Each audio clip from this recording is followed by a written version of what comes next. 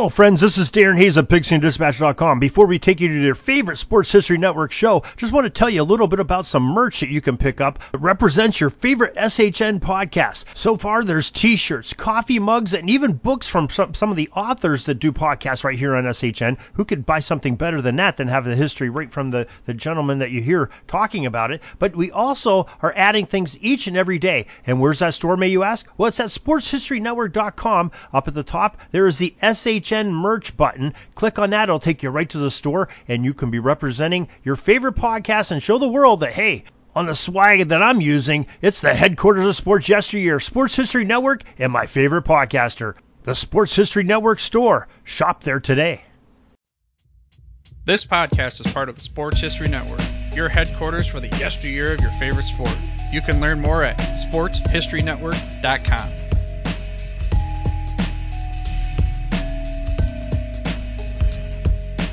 Hello and welcome to the Sports History Network Showcase, our in-house show featuring SHN podcasters talking sports, talking history, and talking sports history. My name is Oz Davis, host of the Sports History Network's Truly the Goats podcast. In this episode, my guest is Joe Ziemba. He's the author of Legends, the football history of Morgan Park Military Academy, and When Football Was Football, the Chicago Cardinals, and the birth of the NFL. He's also a host of the podcast named after that second book, the When Football Was Football podcast here at the Sports History Network. Joe, how's it going for you this morning? Everything's going well, Oz. I'm in the Chicago area, and so it's a nice sunny spring day, and the Bears did not lose yesterday, so I'm in a good mood. Thank you for asking. Yeah, the kicker didn't even bounce it off the uprights twice. Does that still hurt? It does. There's been some kind of emergency fire sale on dented goalposts that I think people around the world are still buying up. Nice. Yeah, eBay had a nice run there. Right? Okay, well, I usually ask my guests, first off, to talk a little bit about their history with their personal fandom, but it's right there on the website. It says on the website that you first came interested in the history of pro football after discovering that your father was a draft choice of the Chicago Cardinals in the 1940s. I guess my first question is, why discover? What was this just not discussed, or what's the story there? That is actually an excellent question, comment, and observation all in one. He didn't talk about it. He was this big guy, a great football coach, and unless you really asked him about it, and even then he wouldn't say much, we didn't know about his football background as kids growing up. Certainly we had a lot of people with, say, big names in football that he seemed to know, and I didn't care a bit about football growing up. But he never talked about it. But it's one of those things in a family where when you move, and my dad passed away many years ago, but there was a box of his stuff. You know, we've always got that favorite box of stuff. And in his box, which he was actually at my grandmother's house, had these letters from people like George Hellis and Jimmy Councilman, people I didn't really know about. Of course, I knew growing up being a Bears fan what the name was. And the draft was around already, so he did get drafted by the Cardinals. But coaches would still send letters because they were trying to push the guy not only to play football for them, but also to offer them job opportunities in the area. So way back then, believe it or not, these guys all had to have full-time jobs even during the football season to make ends meet.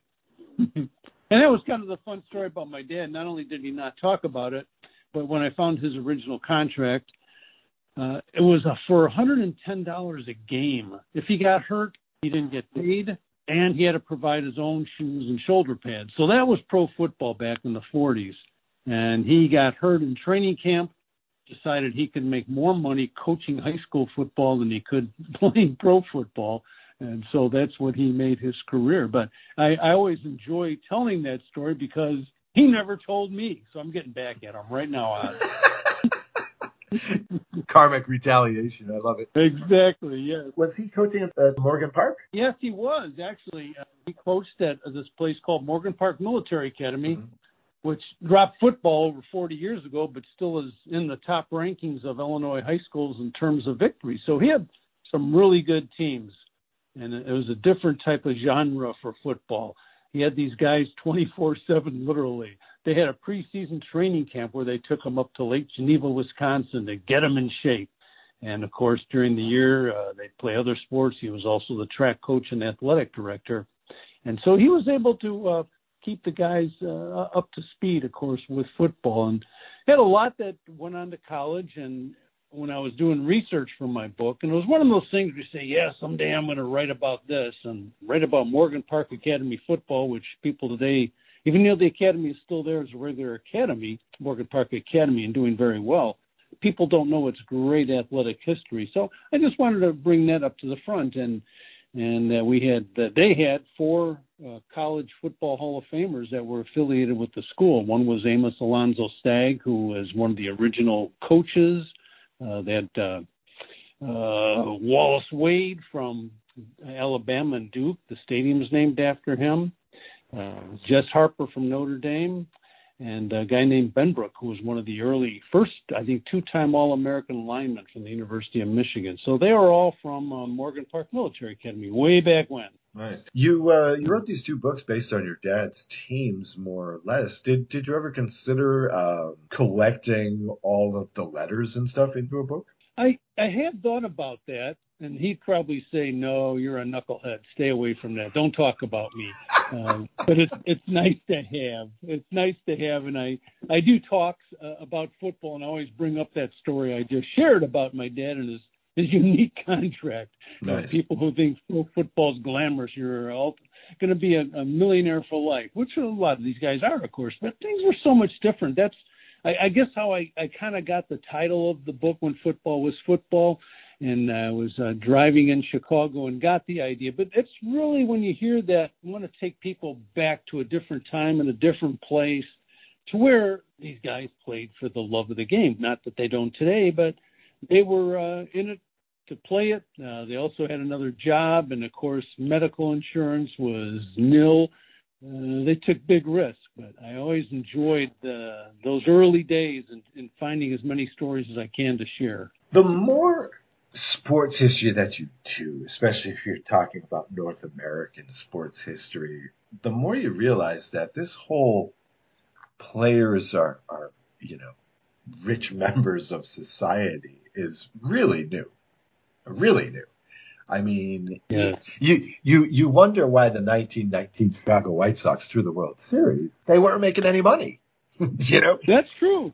Yep. They hated their boss. And so because he wasn't paying them, you read about the Jim Thorpes of the world, where it was just like, do I feel like playing football or not? Because he's making scratch. It's a common theme. Exactly.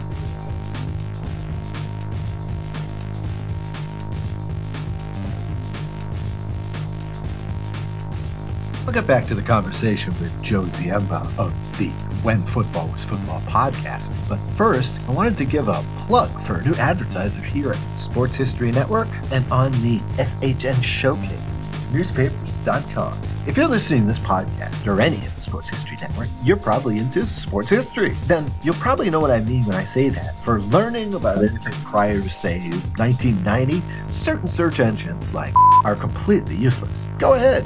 Do a search for Babe Didrikson or Jack Norwood. You get the same old Wikipedia entries, eBay and Amazon advertisements, and cliche-filled YouTube videos. But check out newspapers.com. Newspapers.com gives you access to over 640 million pages worth of news from the U.S., Canada, England, Scotland, Ireland, and more, dating back from 1798 to yesterday. Get the real-time You Are There reportage of the first Super Bowl in 1967, the trial of the Black Sox in 1920, the Berlin Olympics of 1936. Just imagine a time, an event, and newspapers.com takes you there with historical flavor and honest representation that search engines like just don't have. And right now, get a free 1-week subscription to newspapers.com by visiting sportshistorynetwork.com/newspapers. With a paid subscription, you'll also be helping to support the production of this podcast and other Sports History Network shows. That's sportshistorynetwork.com/newspapers. newspapers. Newspapers.com. Way better than the usual search engine. Like, you know what I'm talking about.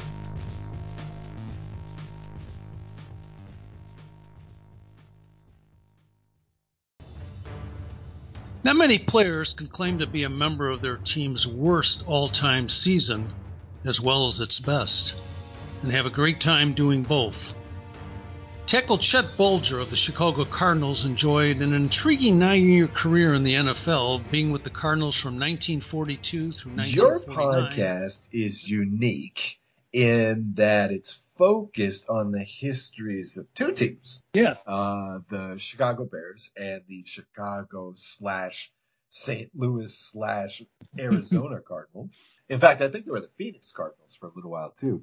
They were, yeah. Tell us a little more about when football was football. I have this great opportunity to share some of these stories. And in fact, I was talking to one of our colleagues on the Sports History Network, Darren Hayes, the other day about how I'm just in awe of the way sports research is taking off with all the tools we have now, that we can look things up and find things out that weren't known before. And for those who are interested, this is very valuable information. So with my podcast, it was originally thought I'd share some of the stories just about the Cardinals, but it also seems that there's a lot about the Bears, and these are the two oldest teams in the National Football League, the two that were there at the start in 1920 when the league was initiated, but also they were both around before then. And in my research for the book, When Football Was Football, and for talks I've given since then, there's a great deal of information that's erroneous. In fact, the next book that I'm wrapping up talks about the early history of both the Bears and the Cardinals. And I was a bit flabbergasted, to use an archaic word, about how much history of both teams is inaccurate. So we're going to bring that to the forefront. And then moving ahead now to the podcast, is what we try and do is go beyond Google and to really go into microfilm, going beyond the online resources and find stories that might be of interest. And I always look at it as I always want to learn. Whatever I can learn each day is going to be helpful. And so I'm looking for topics that interest me and hopefully interest others. That's why we have some strange things like the first football games played in Chicago, which go way back to the 19th century, and finding some different personality traits about people. The current podcast talks about Red Grange running into Al Capone's gangsters over a prize fight, which I had never learned before. So that's what we're trying to do, is really dig into the archives, take a deep dive, and find some stories that haven't been done before. And most of the articles are going to be original. Most of the podcasts, I should say, are going to be original research for that particular episode. And so that's what we're trying to do. Go way, way back with football, but keep it in the Chicago area. We might do some high school. We have done some high school. I did an episode on Morgan Park Military Academy's football team. And who knows, maybe some colleges. But I think the focus is not to get too broad, but to keep it in the Chicago area in the professional ranks. That's, at least for now, that's our immediate future. And I'm enjoying the heck out of it, enjoying the comments that we get back from people and the suggestions for new talks that we might be able to do. Yeah, I believe the Arizona Cardinals are the second oldest sports club in North America, right? The Toronto Argonauts, I believe, are older. Oh, yeah, I've seen that. Yeah, definitely, though, for America, they are. Yeah, the Cardinals are 1898. Is that correct? 1899, and that's one of the things that I found out in my research, because if you go to the Cardinals media guide or even the Pro Football Hall of Fame, it'll say 1898, but it was 1899, and that's kind of the fun of it, because I always tell people I really have no life, that I really get excited about finding something that no one else has. And so I found out, no, Cardinals didn't exist in 1898. They started in 1899 as the Morgan Athletic Association, which is just a bunch of teenagers playing football. But we can link that original team back to Chris O'Brien, who then sold the team to Dr. David Jones, who sold the team to the Bidwell family in the 30s. So really only three owners, and that, throughout that long history of now over 120 years. Okay, a couple of simple ones for you, but some of the listeners may not know this. All right, who are the Decatur Staleys? Decatur Staleys began in 1919 with the A.E. Staley Company, and it was a football team that the owner of the company decided to start some sports teams. So baseball was his primary interest, and then he started a football team, a basketball team. He had track events. But it was in early 1920 that he contacted George Halas, and Halas was not his first choice, by the way, to a recent graduate of the University of Illinois to come down and help organize another version of the football team that had been around since 1919, and to make it more of a national, I guess, I'm not going to say powerhouse, but being more competitive, at least in the Midwest. And so the Staleys are the forerunners of the Chicago Bears. That team was in Decatur for 1920, but Halas started moving games to Chicago to draw bigger crowds. The Staley Field didn't hold very many people, and all the employees got a substantial discount to attend the game. So Halas, being the visionary that he was, figured that drawing 10,000 to Cubs Park, which was Wrigley Field later years, would be better than drawing 1,500 down at Staley Field in Decatur.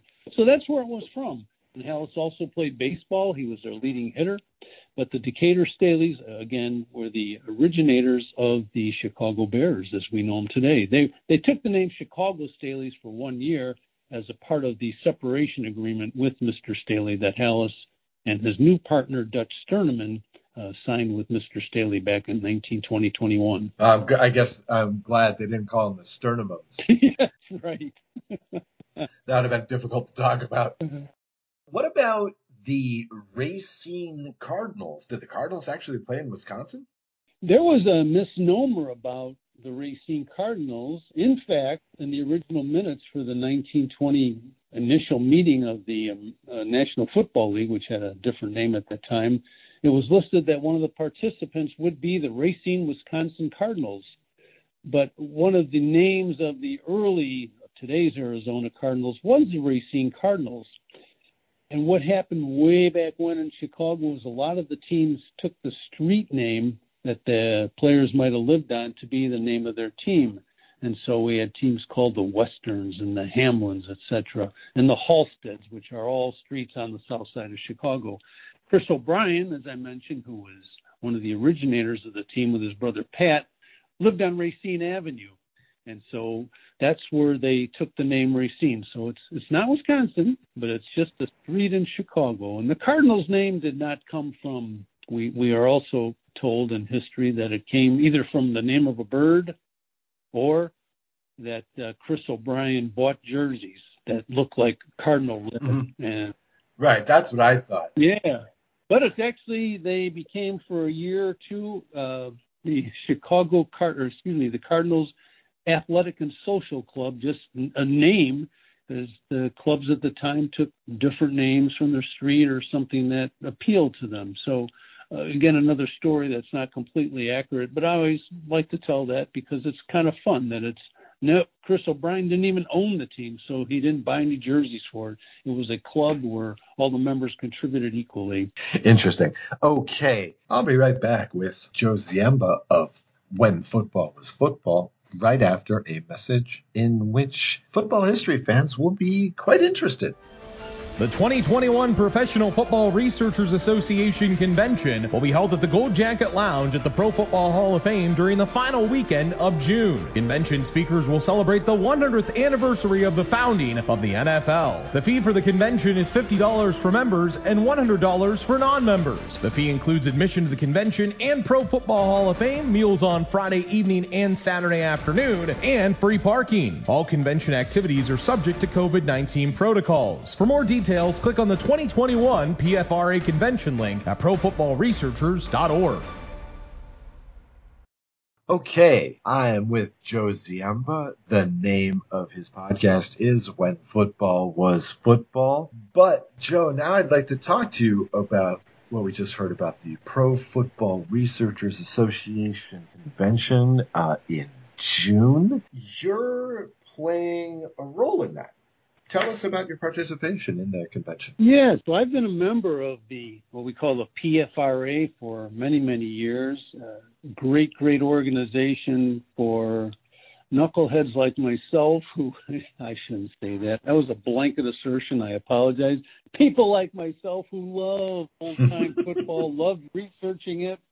And so we have this conference every 2 years. It wasn't held last year because of the pandemic. But when the conference is held, it's got great speakers, a lot of interesting topics, people like us that have specific topics they like to research and present their information on. And also there's usually a few ex-players there or maybe some NFL administrators and other people who have an interest in that type of old football research. But yeah, I've been asked to participate as part of a panel discussion that will discuss the early days of the NFL. So we'll be talking about the Muncie Flyers and the Decatur Staleys and the Racine Cardinals, teams that were there in the beginning with the panel of other folks. So I'm really looking forward to it. And besides the presentations, it's nice to see and meet and discuss football with other folks with similar interests. There's some really, really cool side events. For example, a tour of the archives at the Pro Football Hall of Fame. There's going to be a luncheon at a restaurant/tavern, which some of the founders of the league apparently were at many years ago, with a presentation by John Kendall, the archivist at the Pro Football Hall of Fame, who everyone should meet in their lifetime because of his superb knowledge.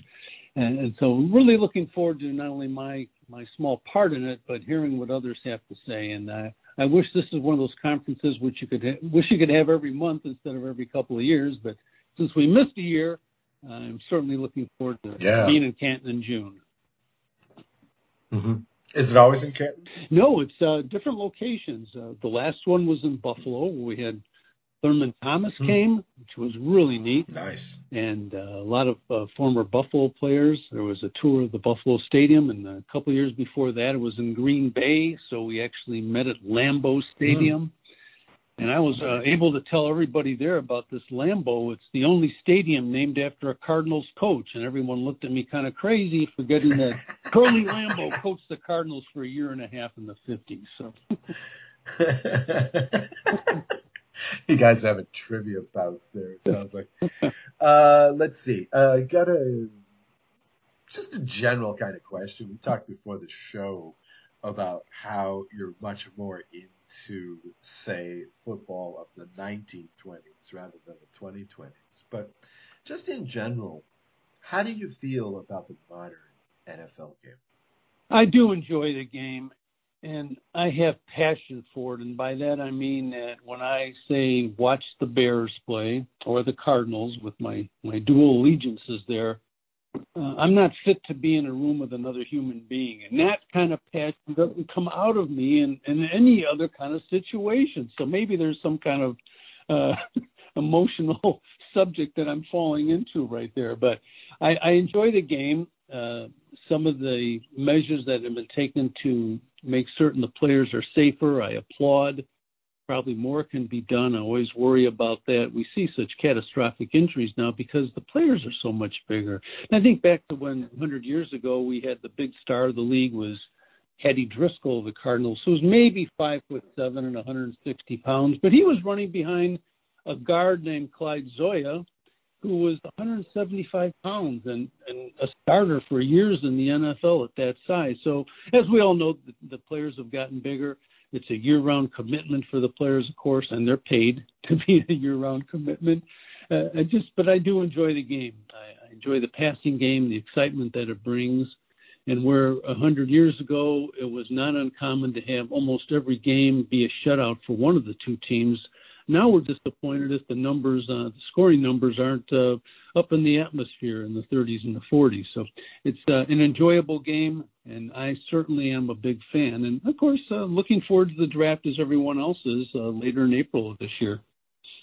in my day job, I'm kind of obsessed with the draft right now. I mean, really, it's the only thing happening in football. So that's what I'm writing about. Now, you told me before the show that you're not too in depth about it, but you've got the Cardinals at number 16. You've got the Bears at number 20. What do you hope they do? And what are your expectations for this upcoming season? I mean, especially the Cardinals in the NFC West, they're looking at an uphill road, I think. Yeah, the Cardinals, however, have done a great job of adding some key players in the offseason. Yes, where the Bears, we have a new quarterback. I think a lot of fans were hoping to make the plunge and hit the jackpot with a Russell Wilson, so to speak. At one time, Deshaun Watson. But Andy Dalton is a proven winner, which will be nice. And he's been around and got the experience. Maybe I shouldn't say winner in terms of winning numerous Super Bowls, but being a winner in terms of being able to lead the team. So I think a lot of people in Chicago are still looking maybe if the Bears don't trade up to grab another quarterback for the future, which would make sense. And the Cardinals are loaded up at receiver. They seem to be set at quarterback. Do they need more work on defense? Every team has lots of holes to plug. And we're wondering, I'm personally, I think maybe the Cardinals could use some help on defense at this time. Well, I'm glad you didn't say that the Bears should trade up to number 3 and draft a Trubisky type. That would have been very disappointing, Joe. All right, Joe Ziemba of the When Football is Football podcast. Thanks very much for joining us here on the showcase. Great, Oz. And this is really a wonderful thing you're doing of expressing and sharing the opinions and the subject matter that the different folks on the Sports History Network are following on their. Some are daily, some are not weekly, but thank you again for this opportunity. I always enjoy sharing whatever I can about those golden days of pro football. Thanks. Just trying to show my appreciation for the sports history geeks. And that is not a mischaracterization. That's great. Well, I kind of call myself a research nerd. It fits perfectly there. It does.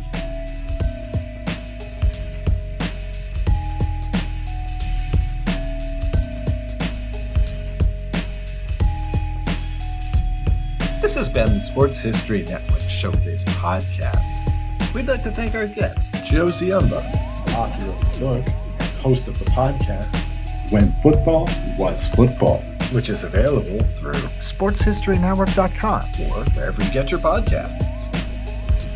The theme song for the SHN Showcase is Quartz by Anitech, and it is available through fair use agreement via freemusicarchive.org. SHN Showcase will be back soon with another Sports History Network podcast. Until then, this is Oz Davis saying stay safe and stay historical.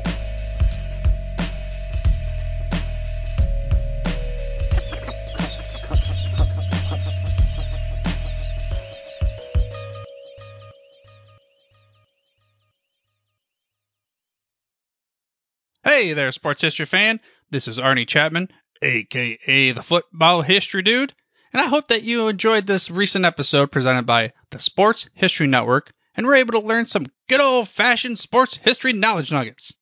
I started the Sports History Network back in 2020 with the mission to help podcasters find a community of like-minded sports history nerds, as well as helping aspiring podcasters to start their own shows.